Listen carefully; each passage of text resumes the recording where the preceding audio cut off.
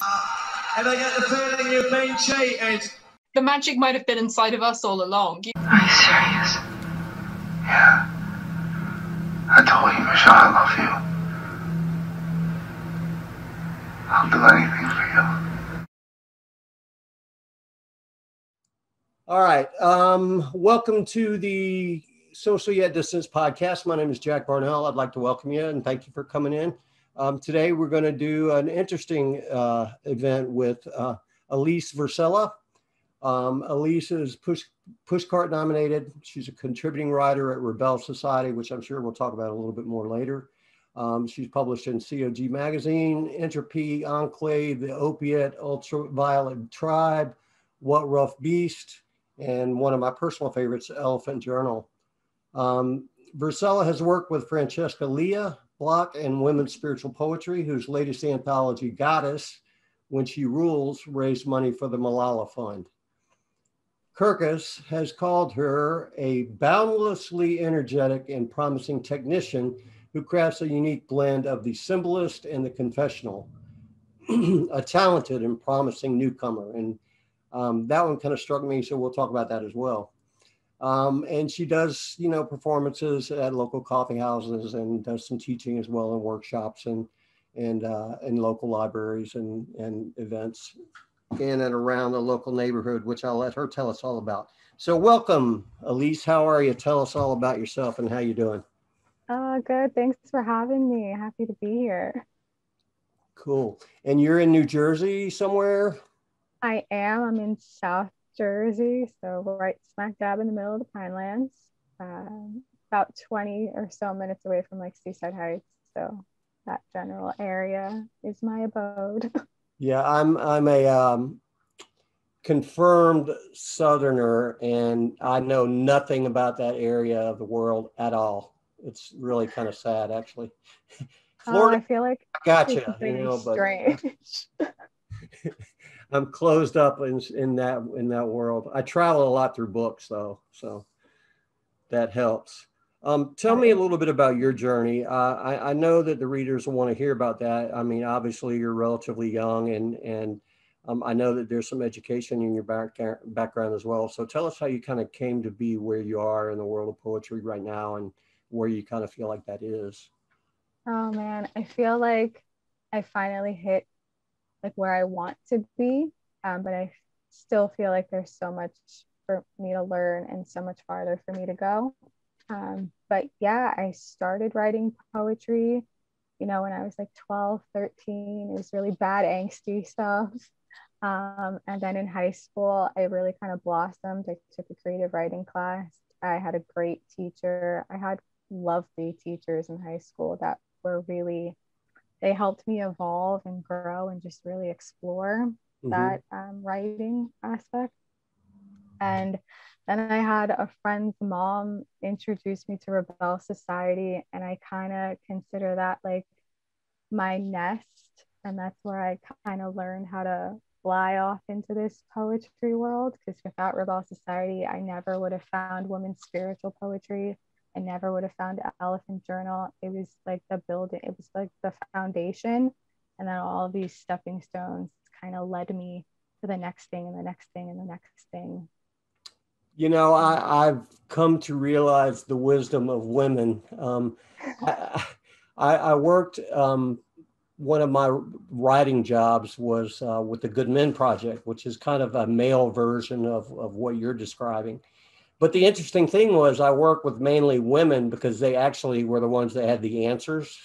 And I found that quite amusing. And unfortunately, I had some social media skills, so I wasn't limited to my maleness and my writing skills, neither of which were very apparent at that particular time in my life. But we built an organization that does a lot of really, really good work. And in that process, I met Andrea and some of the people that were, I think Rebel was relatively new at the time. And Elephant Journal was, very vocal and upfront at that time. And, in my own kind of personal search for spirituality, I found I kind of landed in both of those places as well, and found some meshing with the words that I kind of felt were trapped. So I'm big on the incubator theory, because it's treated me very, very well. So Yeah, for something that's pretty much virtual, like I've never physically met these people, it has grown into this sort of family almost. right. And especially with women's spiritual poetry, that's been like a whole new family, definitely.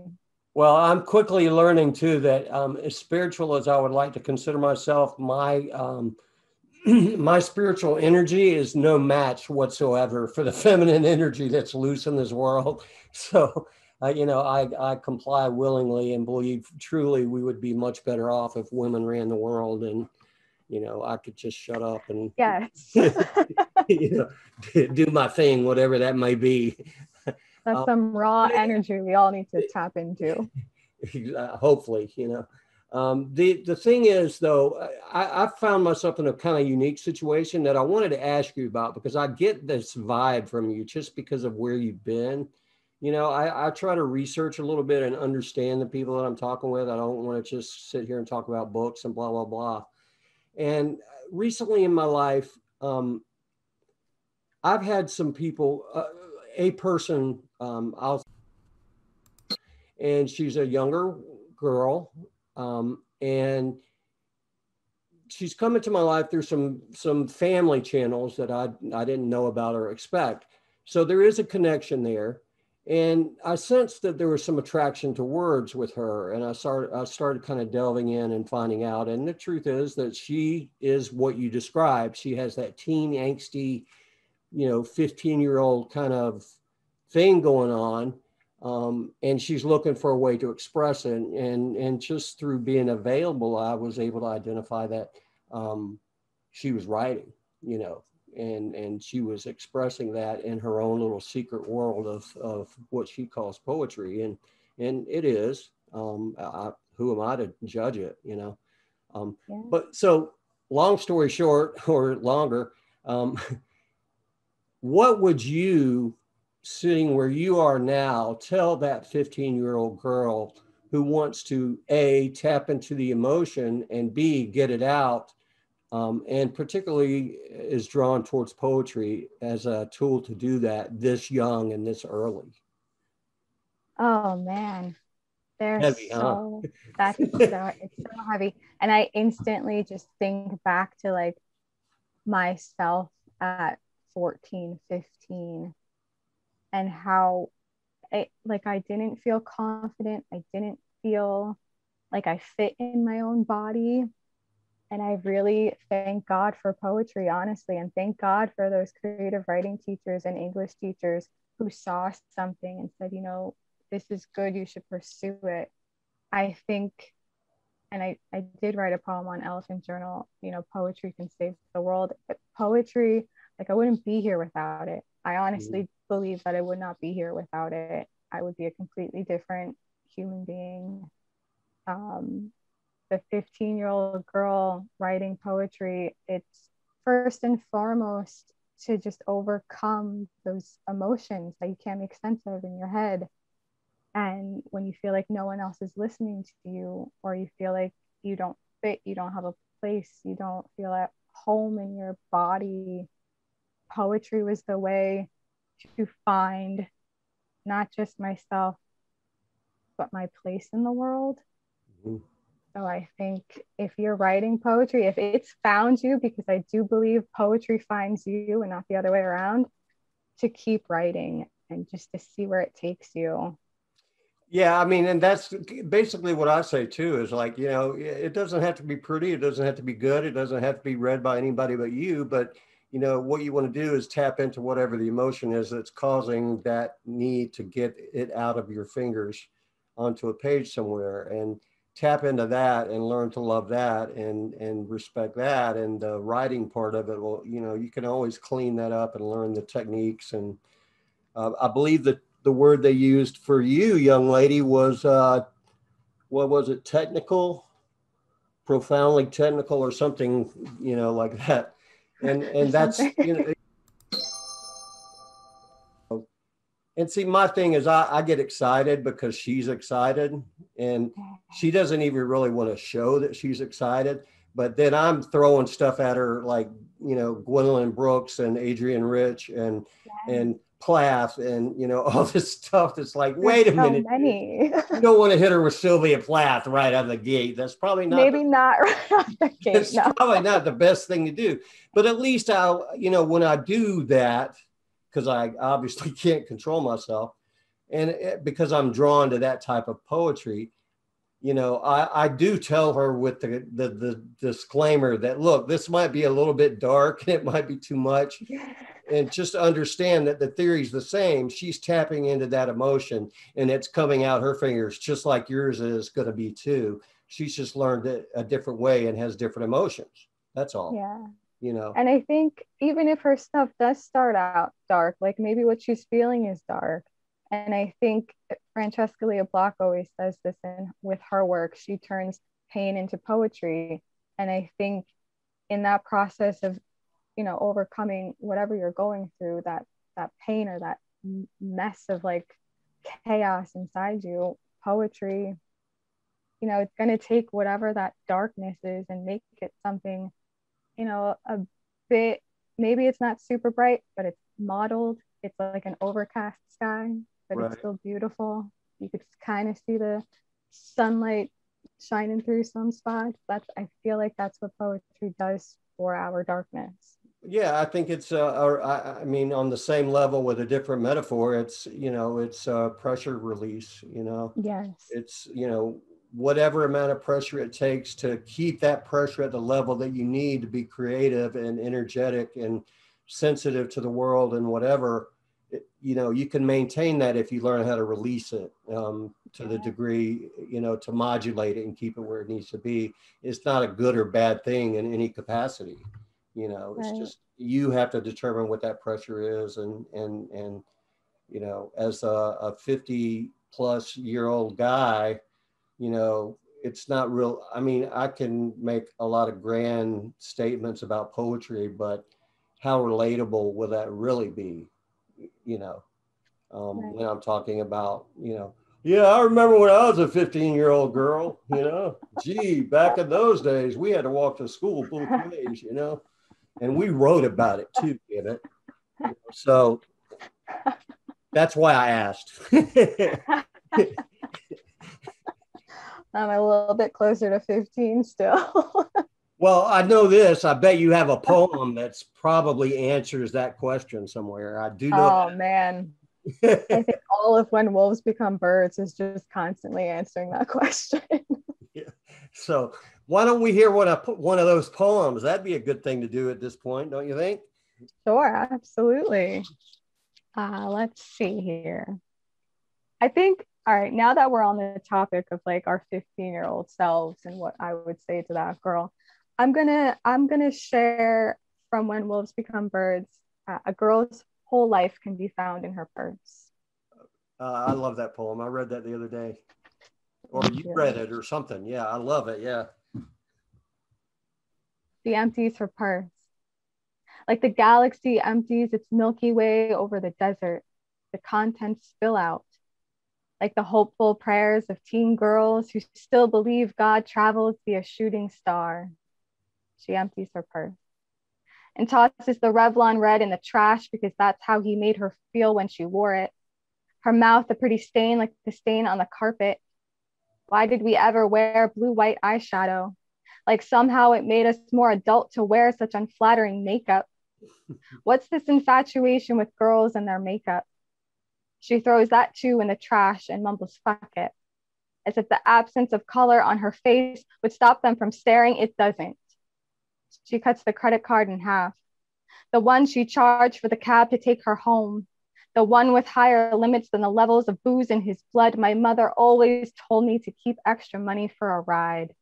Like God forbid anyone act dignified before trying to get between our thighs.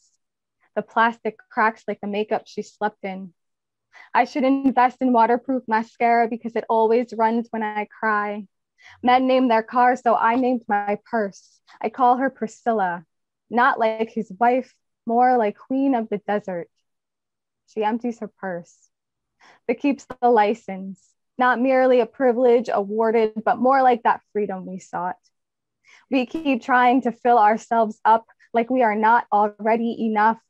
I think I'll just keep on driving, ride these roads into the desert and find something altogether different to fill the contents of my purse with. She didn't want to be queen of just the desert. She wanted to be queen of herself. You can tell a lot about a girl by what she keeps in her purse. It's like we keep our whole life there, we carry it close, and it weighs some of us down like a burden or a curse. No wonder she dumped it all out. She'd rather carry the universe in her heart where it counts. That poem is so. We love you. Okay. That is for Do all the your Alanas thing. and all the Wolf girls. That's right. You do that, girl. I am behind you 100%. I'm just going to leave that there.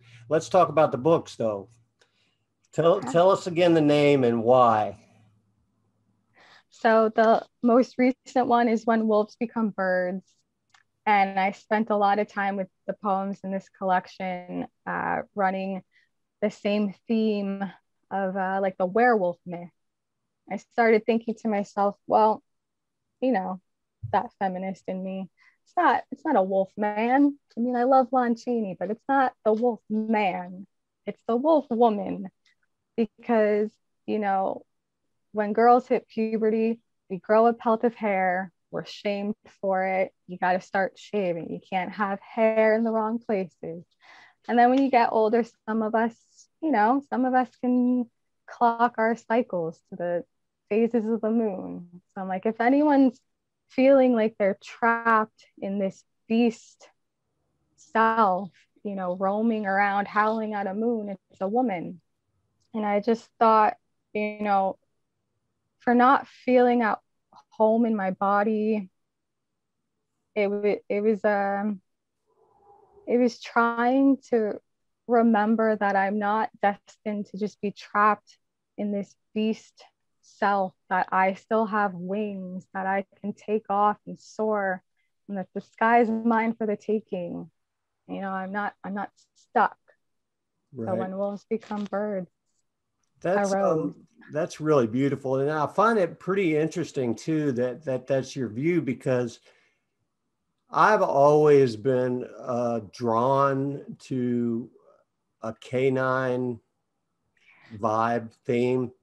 So that has always rung a bell with me, but people automatically go to the theme of like the big bad wolf is what they picture. Yeah. And when I was pretty young, I was probably 15 or 16 at the time, I read Hermann Hesse's Steppenwolf. And the way that I interpreted that, and the way I believe it was intended, was it's describing an internal drive that I have to fight with to keep my instincts in check from being that wolf.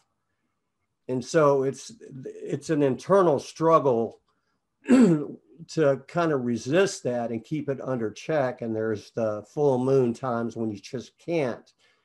And it implies some sort of inability to control based on my instincts. Whereas your description is the completely opposite. It's a fueling, it's a feeling of empowerment. It's a desire to change and move forward.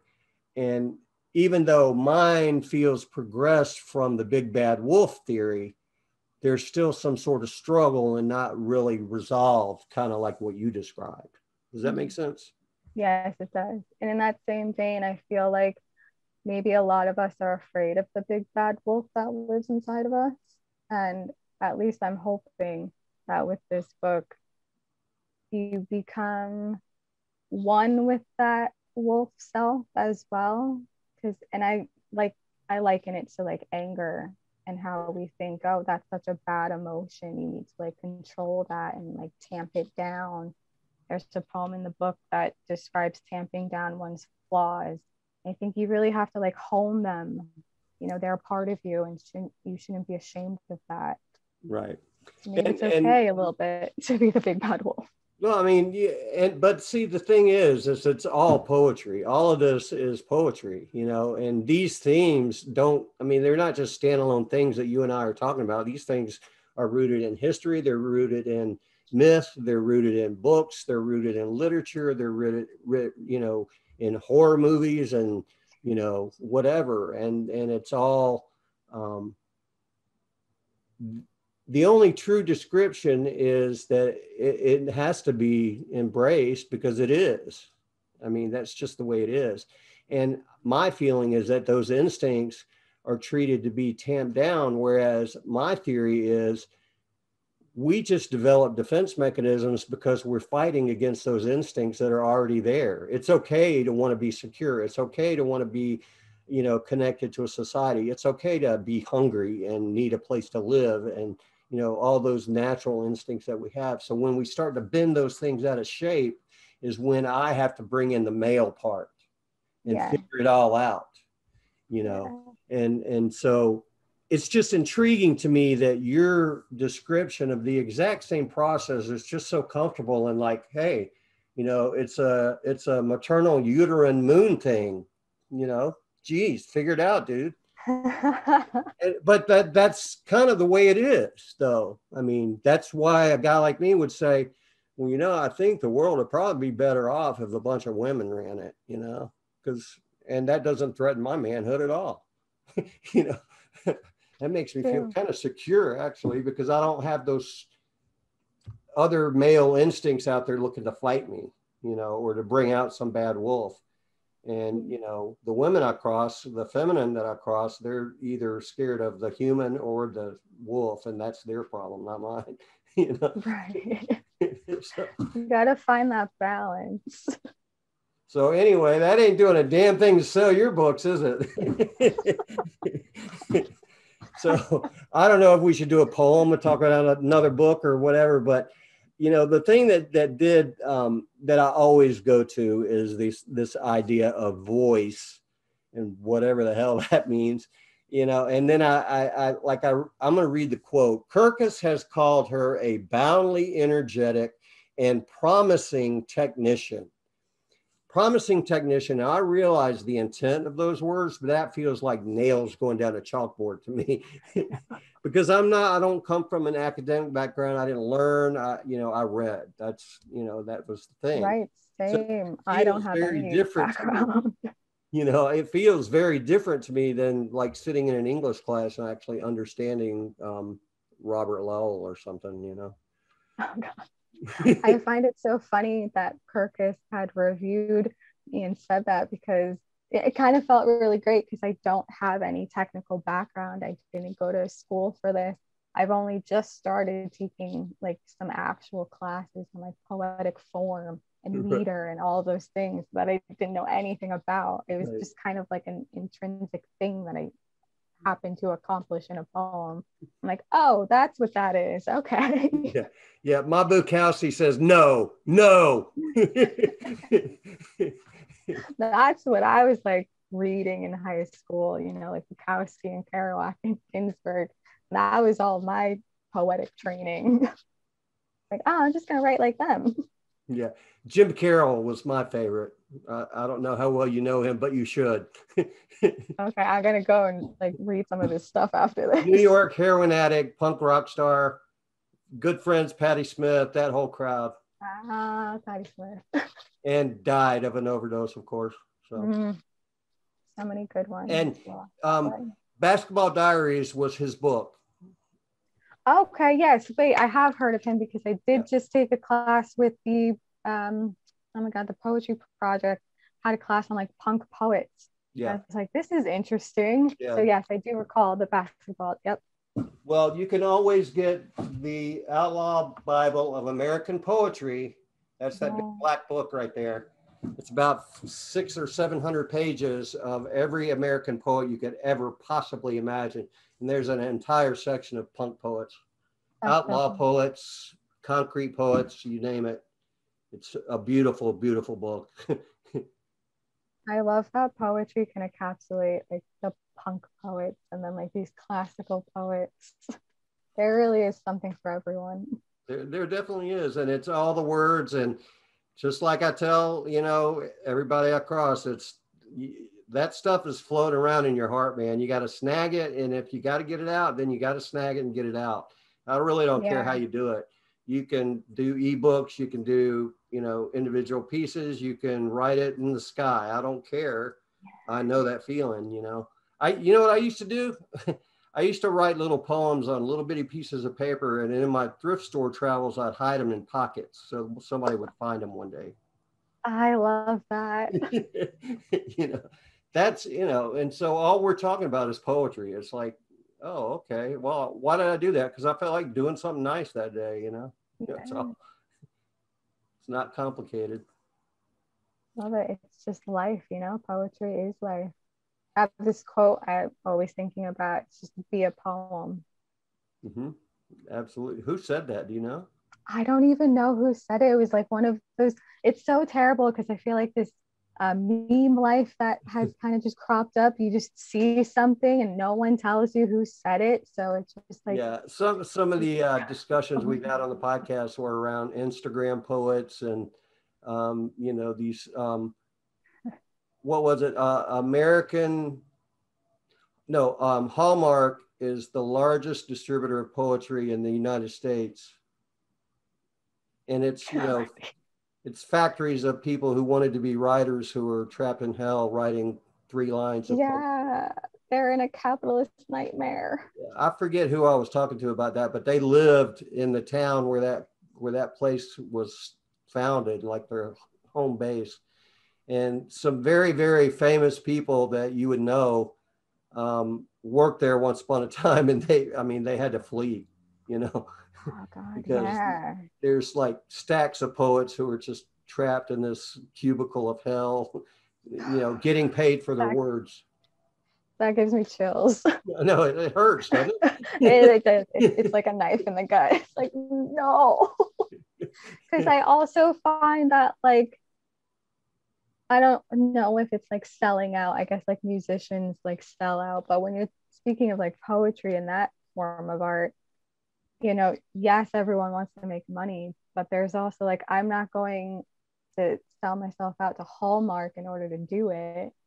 Right. I think you go into it again because it's just in your heart and you have to get it out. I don't think anyone goes into it first and foremost like, this is how I'm going to make a paycheck. I think that there's a fine line. I mean, I think that people have finally come full circle and understand that, you know, they're not Ted Hughes and they're not going to get a big book tour, and they're not, you know, it's not 1969 and, you know, Harper Brothers is not going to give you a $250,000 contract and send you on the road, you know, or let you sit in the country somewhere and write your next book. You know, it just doesn't work that way anymore. And most of the time you've got to do the hustle. Even if you get published, you know, you might have to put part of the bill for getting it, you know, printed. You know, there's no telling what the deals are that are out there. I've seen all kind of crazy stuff where, you know, the writer's not getting paid anyway. So if you're going to sell out, then my opinion has always been, well, then, you know, self-publish and at least take all the money, you know. Exactly. Yeah. You know, if you're gonna have to pay, well, if you're gonna have to pay to travel, and if you're gonna have to do all the social media yourself, one way or the other, whether you pay for it or not, you know, if you're gonna have to do all your promotion and all your own web work and everything else, then, you know, you're not getting paid for that. So, you know, a $5 chapbook, you know, how many of those you got to sell to feel valuable if that's why you're doing it, you know? Exactly, yeah. And there are people who have adapted models. John Dorsey is one of the greatest writers I've ever known. And, you know, one of the things he's done is he's got a subscription and you pay him X number of dollars a year and he sends you everything he writes. And it might be 20 books a year and it might be 50. And it might be a really good business model. I mean, it's smart, you know? Yeah. It's smart, and he's making a living, but you know, to do what he enjoys doing and traveling and giving, you know, he doesn't perform for nothing anymore, but he doesn't have to, you know, he earned that, you know. So after 20 years of doing it, then sure, you know, he earned that, you know. So after 20 years of doing it, then sure, you kind of deserve that. If you're still around and people are still buying your stuff and begging you to please tell me how you do it, Magic Man, you know, Yeah. get, you know, a dinner and a beer for traveling 100 miles to read, you know. But it ain't gonna happen for me. I'm paying people to come to my podcast because I gotta pay people to talk to me, for crying out loud. Oh. They're not gonna come anywhere and see me in person. Are you kidding? Oh man. And Surely that's a weird thing. No, actually, like, it's an evil plan. I've been writing for like 15 years now, and I've never really put anything out there except on Facebook. And one day I'm going to release a complete works, and I'm going to get rich because people will at least know my name. yeah, 100%. They'll know you from the podcast, and then they'll be waiting. Finally, put out a book. And that irritating guy who keeps reposting all their stuff every time they post something, you know, it's like, oh, my friend in California is doing a reading at you know, some caboose somewhere, you know, right. like I'm going to be there. So read us a poem there, Miss Vercella. All right. Do I say that right, Vercella? Yes. Got it right on the first shot. Well, I was very proud. I spent the majority of my youth in a place called Salvatore's. So that should tell you something. All right. This is called a natural disaster. They say my blood is tainted. It's in my DNA. Like the ground beneath me, how the core boils the earth quaking. They say I erupt like the volcano. My rage flows from my veins like the lava in Kilauea reclaiming its space. It is okay to want to reclaim your space. I've held out like rain and drought for too long, been holding my breath in my lungs for too long. I will not stay quiet any longer. Breath exhaled and the shingles tear from the roof. The wind whips up a gale on the horizon. The Santa Anas always set the highways on fire.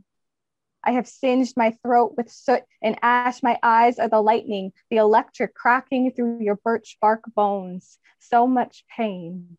And the rain is only welcome when the earth is thirsty. It is okay to cry here. I will not drown in the ground, turn to mud and mulch. No, I am not too much. The people want to flee from me, afraid of what they see in me. They could never cause the tides to rise. Shake the fault lines, spray the power lines. They beg me, tamp down your flaws. Blind to the exquisiteness in every natural disaster. Like the princess cannot be both reprieve and hazard and still get her happily ever after. After every natural disaster, nature sets herself free. The wolf becomes a bird. Her wings released. Awesome. You know, I was listening and I was thinking a few minutes ago, I said that I always get to voice, and I was listening to that poem with that thought in mind. And I mean, I've been accused of writing like really in a really base fashion. I don't look for really difficult, flowery words. I just kind of say whatever. And you know, I didn't hear anything in that poem the way that you read it, except just some honesty and you know, a very clear vision of what it is that you're trying to say. And that is voice, you know, really is, you know, you've developed that voice in that particular piece. I'm not saying it's a style necessarily. That's my genre. It's all self-pity and wah, wah, wah for me. But, you know, you seem to have found some resolution to yours. But the idea is that, you know, we work into some voice, and all I'm saying is I'm not happy with where my voice is. So I keep looking, but it sounds like you're pretty comfortable. And I wonder if that's an accurate read from an outsider. I think that's pretty accurate, and I appreciate that because I feel like it's taken me quite a while to get to this point. I think voice and style,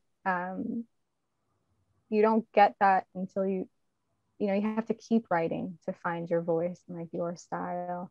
And I think earlier in my writing career, I had that over flowery language, very heavy on metaphor and image, which I think I still err to the side of heavy on the imagery. But again, Francesca Leah Block was one of my teachers. She helped edit this book. You know, she said, dive deeper into like what you're trying to say, be more vulnerable and open, that those are like the stronger pieces. So I think as I've progressed as a writer, it's been more of like, what am I trying to say and how can I say it concisely? Yeah, I mean, I definitely struggle with metaphor, because when I find myself looking for a way to say something that's just really bold in its statement alone, I find myself creating confusion where somebody else will read it and they'll go, what?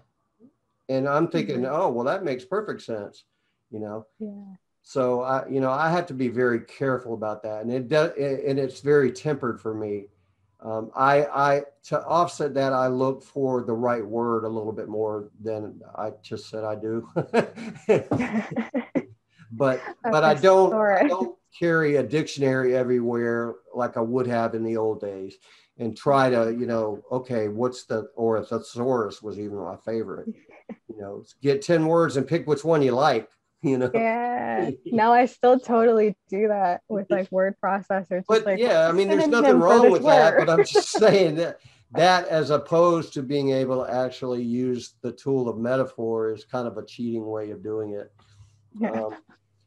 I've been known to dismantle a very nice piece, like a song, for example, lyrics of a song, and just like completely reverse engineer it to the point that it's not really plagiarism, but it's the same theme, because that particular set of words struck whatever it was I was trying to say. So I don't need a metaphor, damn it. I could just pick the right words, So but the point that I'm trying to get to really is, you have to get to that voice. And in the process that you've gone through, obviously that has started, from, the girl hiding in her closet, pretending like she doesn't know anything about poetry and writing her heart, to, performing on stage and actually being comfortable with that. Because I watched the videos, I know you're comfortable. So that's taken a long time for me to get there too. That's the journey I'm wanting to talk about a little bit, is because I know that people in my life, they're not ready to go out on stage. They're just getting comfortable with writing the words. So how do you get from just learning how to take that emotion in the heart and let it bleed out the fingers to sharing it with the world in a different format where that emotion's imparted with other tools as well than just the words? Oh man, see, all my performing career, I owe a great deal to Chris Rockwell, because I went to one of his open mics long time ago at a local coffee shop that I don't think exists anymore, or it exists in a different form someplace else.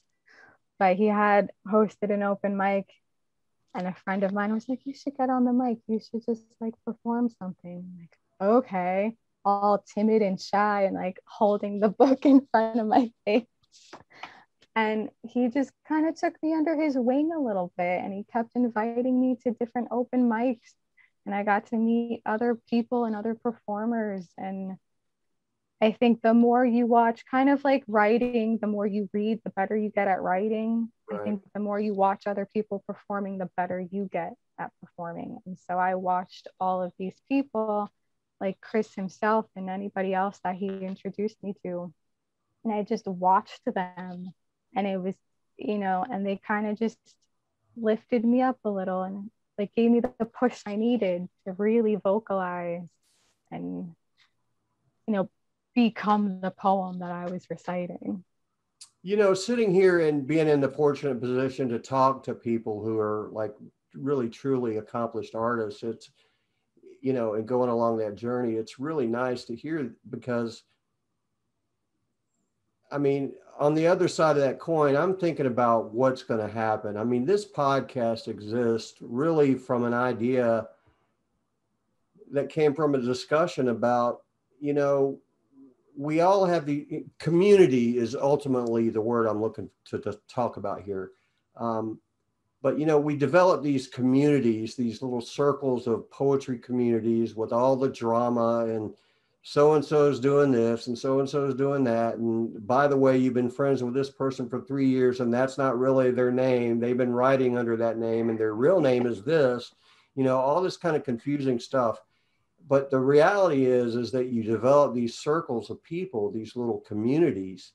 And what happens is we all encourage and embrace each other and you know, drive each other to be better, which is the valuable service that it provides. But the issue with it for me is this. There's you know, if I've got a book for sale, I'm going to tell all my friends in my little poetry circles, and all their little poetry friends and their little poetry circles might hear about it. But ultimately, we're in the same little expanded, connected community of people. And the thing is, I always use the example of, you know, everybody on Facebook, if I've got a book for sale, everybody in my community and on Facebook is going to buy that book or would be inclined to buy it. Or maybe not because they've already read it and they know how I write. It just depends. But the thing is, you know, Betty Sue Gambit in Birmingham, Alabama, who has that piece that she wrote, you know, and is 15 years old, hiding in her closet, interested in poetry with nobody to teach her, has no idea that me or you or John Dorsey or anybody else has a book for sale that might change their life. And I feel like if I'm truly a poet, then I don't have any choice but to spread that passion. That's, to me, what a poet is like, I can't stop it. You know, the emotion comes through me and it ends up on a page or wherever it ends up, and it's good or bad. I don't really care if you like it or not. I'm doing what I need to do and it gives me what I need. And some people like it, some people don't. That's always the way it's going to be.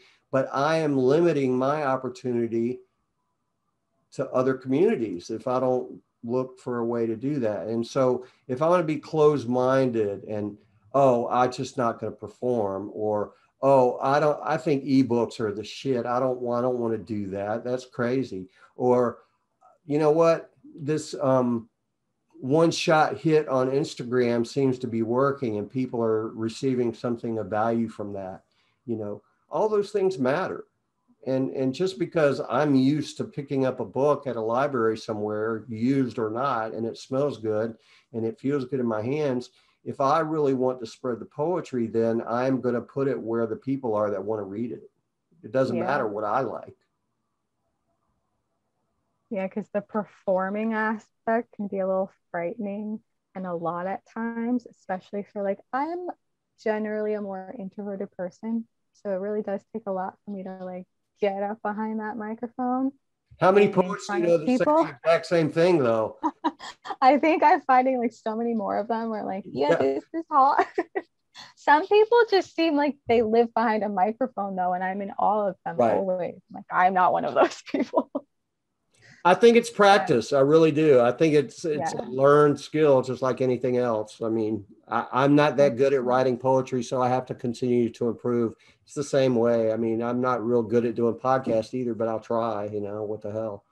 And I try to do it for, you know, a right reason, not because I'm looking to make a bunch of money, you know.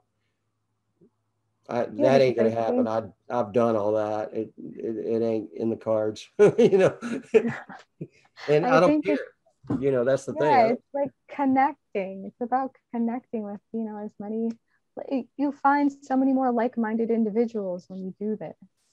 Podcasting, poetry, performing it live in community. Well, and I think even more importantly to that 15-year-old girl is that you'll realize that the skills and the emotion and the sensitivity to the world around you and the compassion that comes from it will make you better in everything you do. I mean, it's just like any other discipline. And, you know, you might hate school, but if you go there and you learn some valuable things, you can put it to use and get something from it.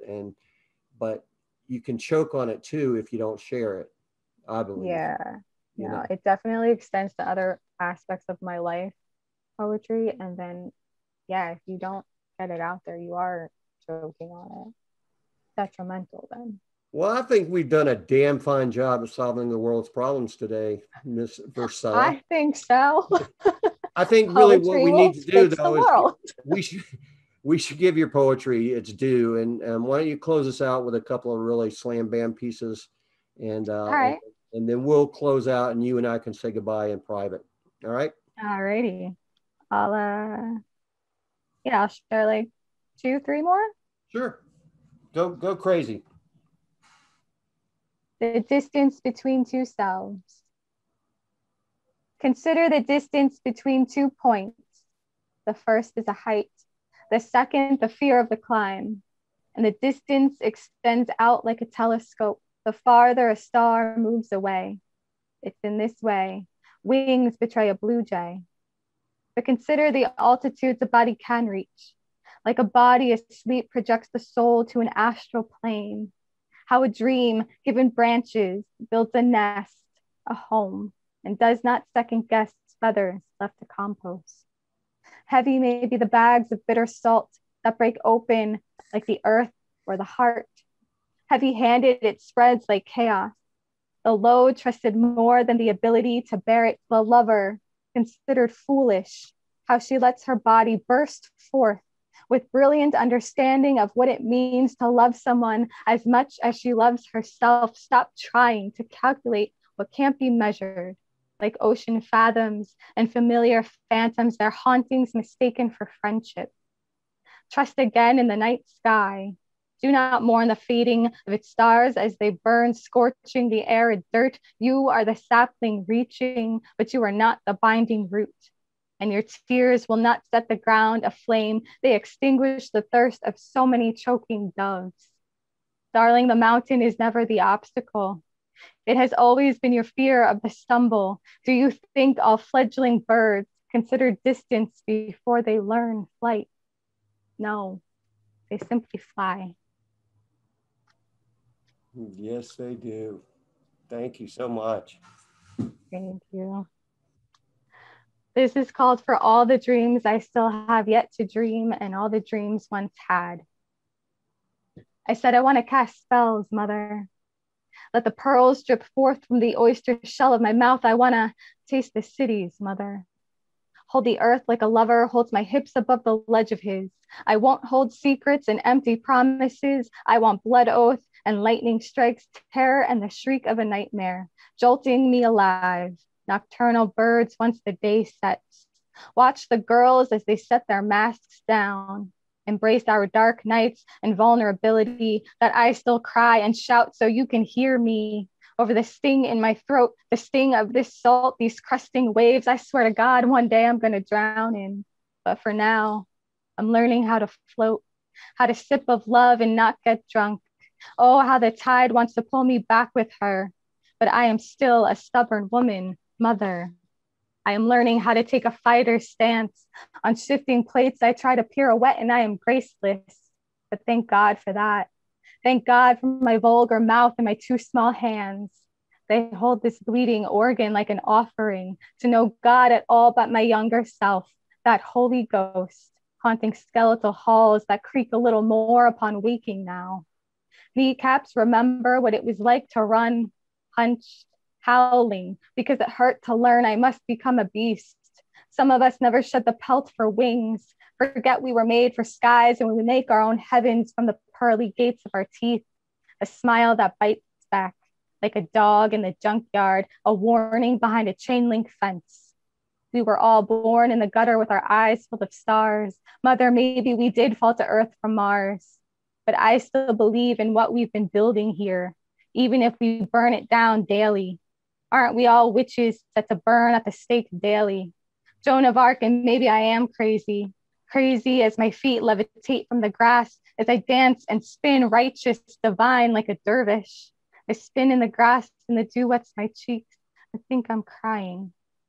For all the lost souls who once held mad dreams, foaming like the seashore at the mouth of their bays. There is no jetty jagged enough to break my wake. Oh, I am dreaming, mother. Do not attempt to wake me.